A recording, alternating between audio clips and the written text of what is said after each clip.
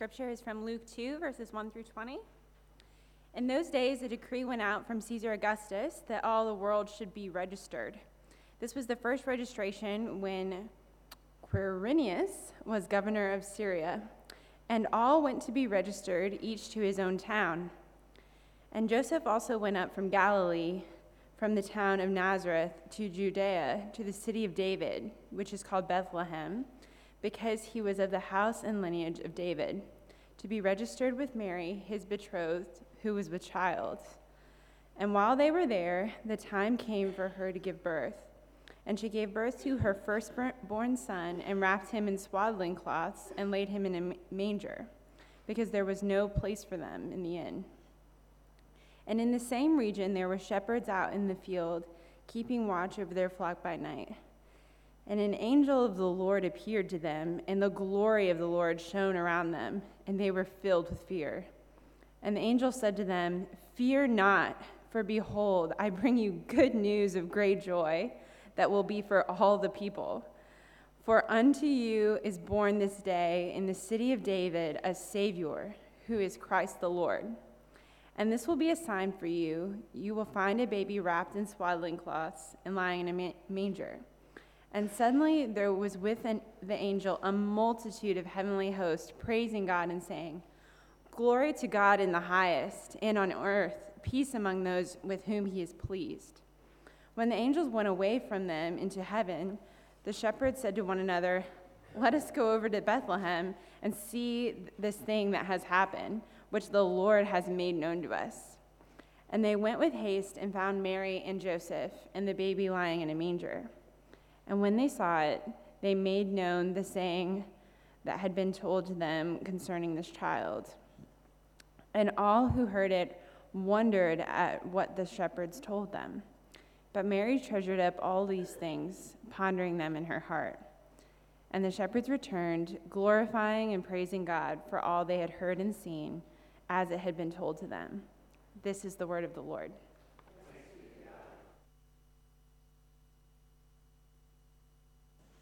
Well, as we look at this passage and we continue to move forward in our understanding of Jesus being the promise and how the promise is proclaimed. The promise was predicted last week as Clint brought a great message to us about the gospel and how it changes everything. And this week we look at the fact that the promise is proclaimed.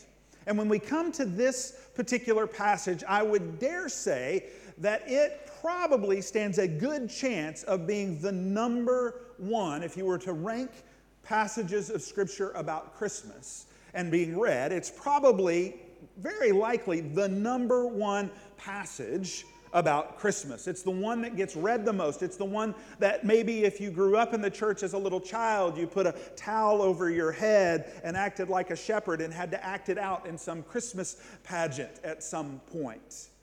That this particular passage is the one that just sort of sinks into us. When we think of Christmas, we think of this scene. This fact that Jesus is born, and then out in a field somewhere, there's a group of shepherds who are watching their sheep. And all of a sudden, in the middle of the night, while they're watching their sheep, they're maybe hearing them sort of baa back and forth together. Maybe they sing shepherding type songs to each other to make the night go past. But all of a sudden, boom, something happens. An angel appears before them. And I think because it's that sort of number one passage that we hear, it's the one that we always go to when we think about Christmas and what this time of year is about. When we hear that they're out there in the field, in the dark, the stars shining down, perhaps the moon giving a little bit of a dim light across the pasture that their sheep are in. And boom, an angel appears before them. And I think we sort of neuter it. We make it like, yeah, of course, an angel appeared before them.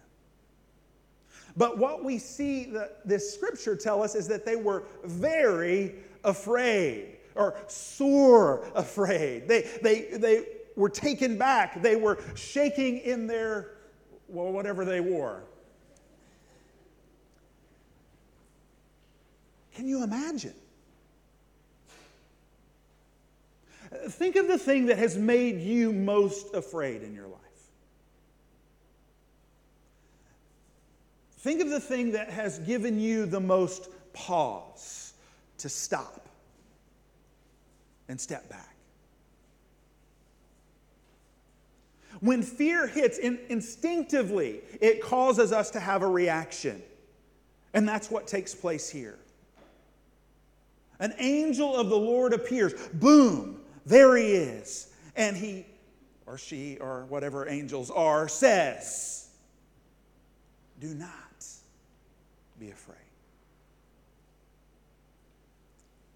It's interesting, I was thinking about fear and what it does to us, what can happen.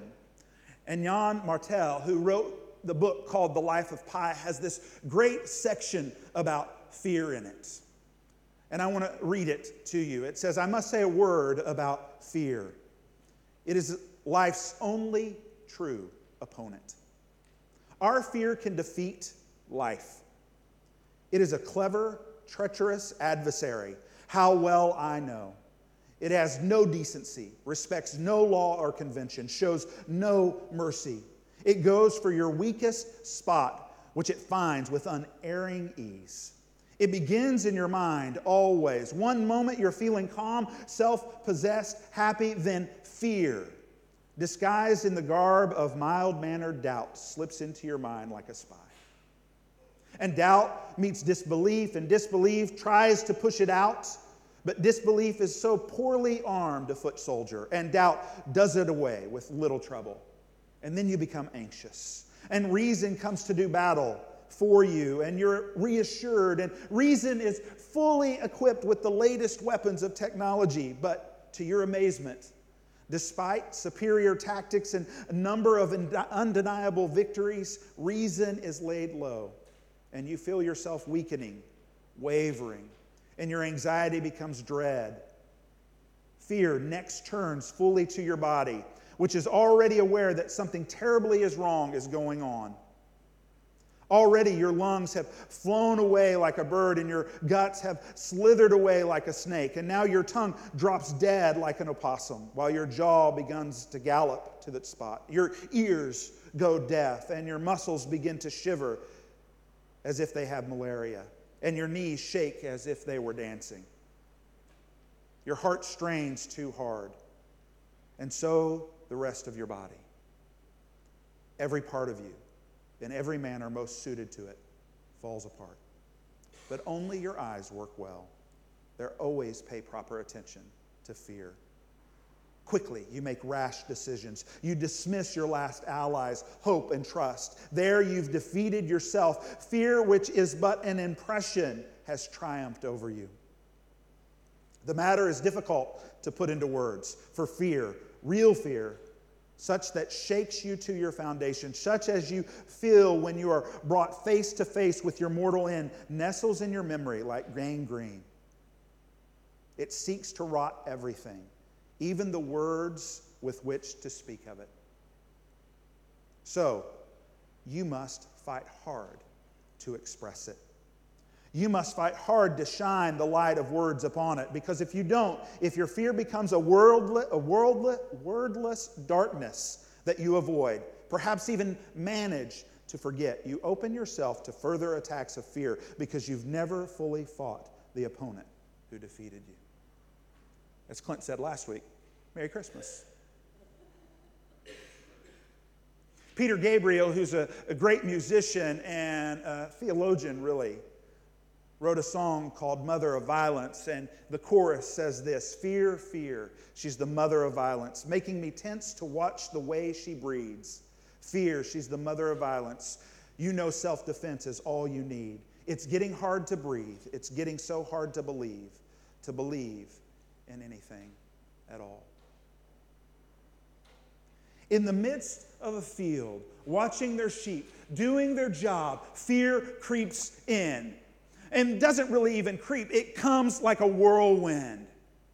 And they are taken aback. They can't believe what is going on. They have no place in their mind or in their body to file it, this experience, this knowledge that is coming upon them.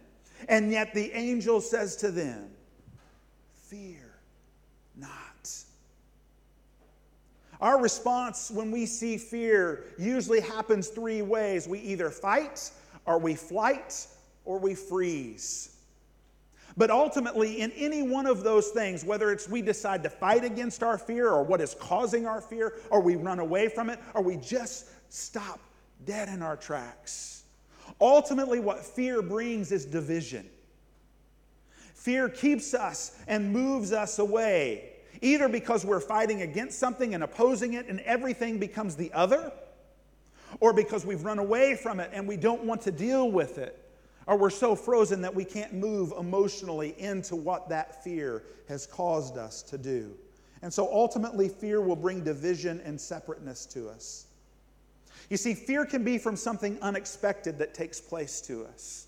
That's what happens here to these shepherds, right? They weren't planning on having a supernatural encounter that evening. I'm sure they didn't leave their wives as they were going out to watch the sheep and say, honey, I think something special is going to happen tonight.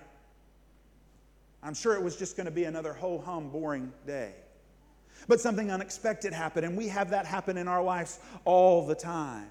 There are phone calls that we receive from the doctors that give us news that shake us at our foundations. There are relationships that we think are going to be so solid, and then something happens, and we're not quite sure what it is, that all of a sudden that relationship is not as solid as it used to be.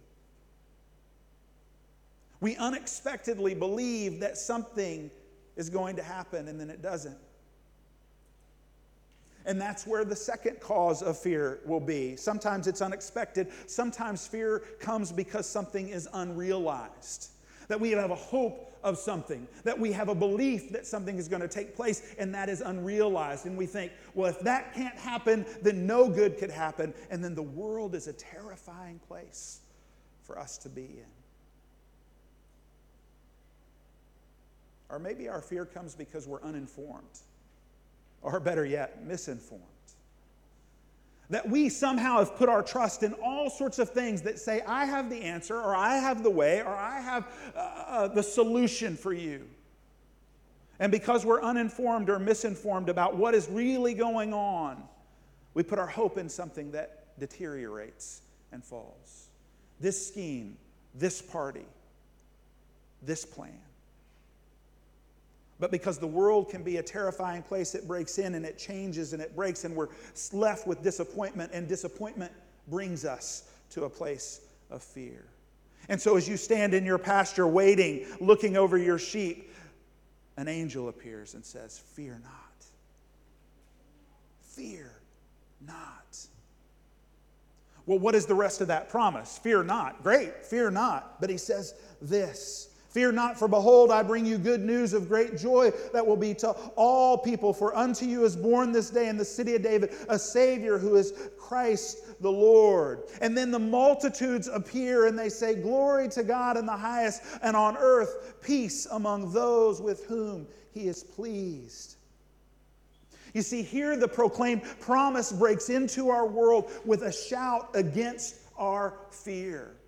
It's not just saying don't fear, it's saying don't fear because the promise is being proclaimed.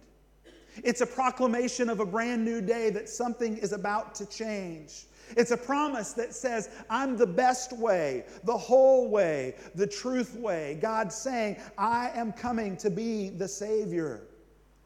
And more than anything, it is a proclamation of peace. Because God knows that our fears tear us apart. But he is peace. And it's not just some regular peace, an absence of conflict. No, it's much more encompassing of that. It goes back and it grabs that great Hebrew word shalom and brings it to the forward for us. And says that it is wholeness, it is completeness, that it is security, that it is sustainable. And not only that, that it is transformative, that when I rest in this shalom peace, it causes me to want to give it out. It is in fact, as Paul tells us in Ephesians, peace that is preached by Christ to those who are far off and to those who are near. It is that type of proclamation.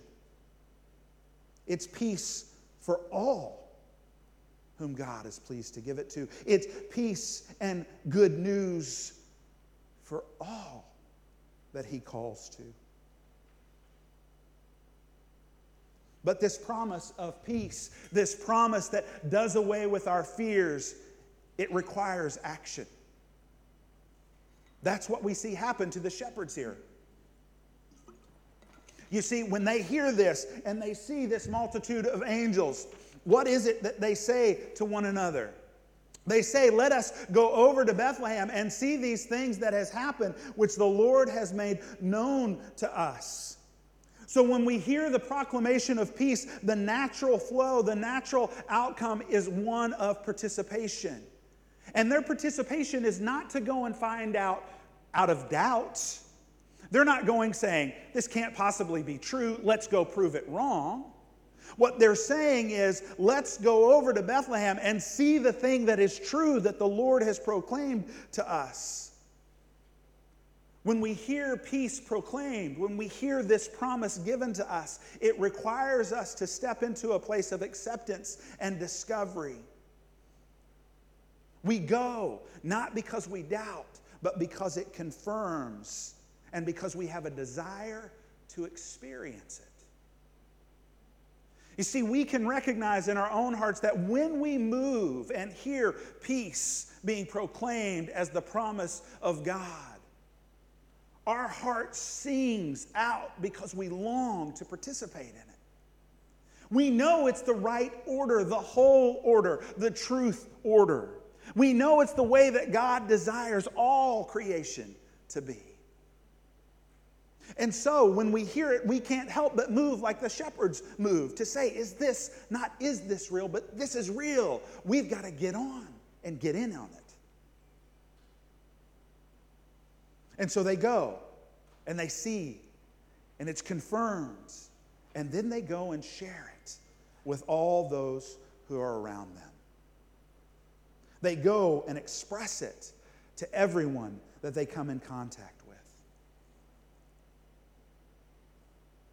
This week, the Avengers trailer came out.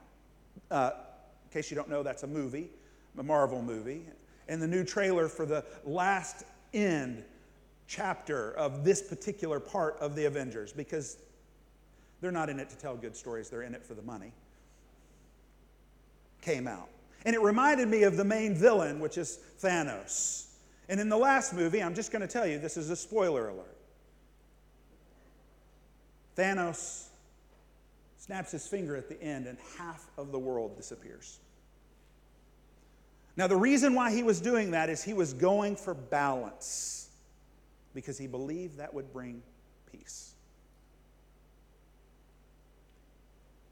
Listen, when the promise is proclaimed here, it turns our idea of balance upside down. It says it's not 50% and 50%. It says it is 100% of the way that I have made it to be. And the way I created it to be from the very beginning of time is a place of peace. A place where we are for one another and not against one another. A place where we long to bring peace to everyone that we encounter. And so practically, how does this peace, this completeness work itself out? Well, it has to work itself out from us intimately engaging with one another. Because remember, fear separates us, but peace brings us together. And so we must learn to know one another and hear each other's stories, to recognize how the God Creator is working in each one of our lives, moving us towards one another, because it brings glory to Him and it causes us to live the lives better than we've ever dreamed. He moves in us in a way as He proclaims His peace over us so that we can know one another and care for one another. Graham Hill is an author and a pastor over in Sydney. And he just said this: empathy requires courage and character, a willingness to overcome our own fears, enmities, revulsions, and prejudices. In this increasingly polarized and conflicted world, we need more people who choose the more difficult path of empathy. How does this proclamation of peace come to us? This promise of peace come to us? It is shown practically in our lives while we move in empathy towards one another. Where I say, I don't need to get you right, or I don't need to get you on my side. I need to know who you are and how God made you and created you, and find out how our lives together can move towards the peace that God has created before the foundation of the world. And so that means there are times where we'll be uncomfortable because we're going to encounter people that are different than us, and that's okay. And it means we're going to be uncomfortable because we're going to encounter people who are exactly like us, and that actually might be worse. But it's okay because we know that the angel stands up and says, "Fear not," to us.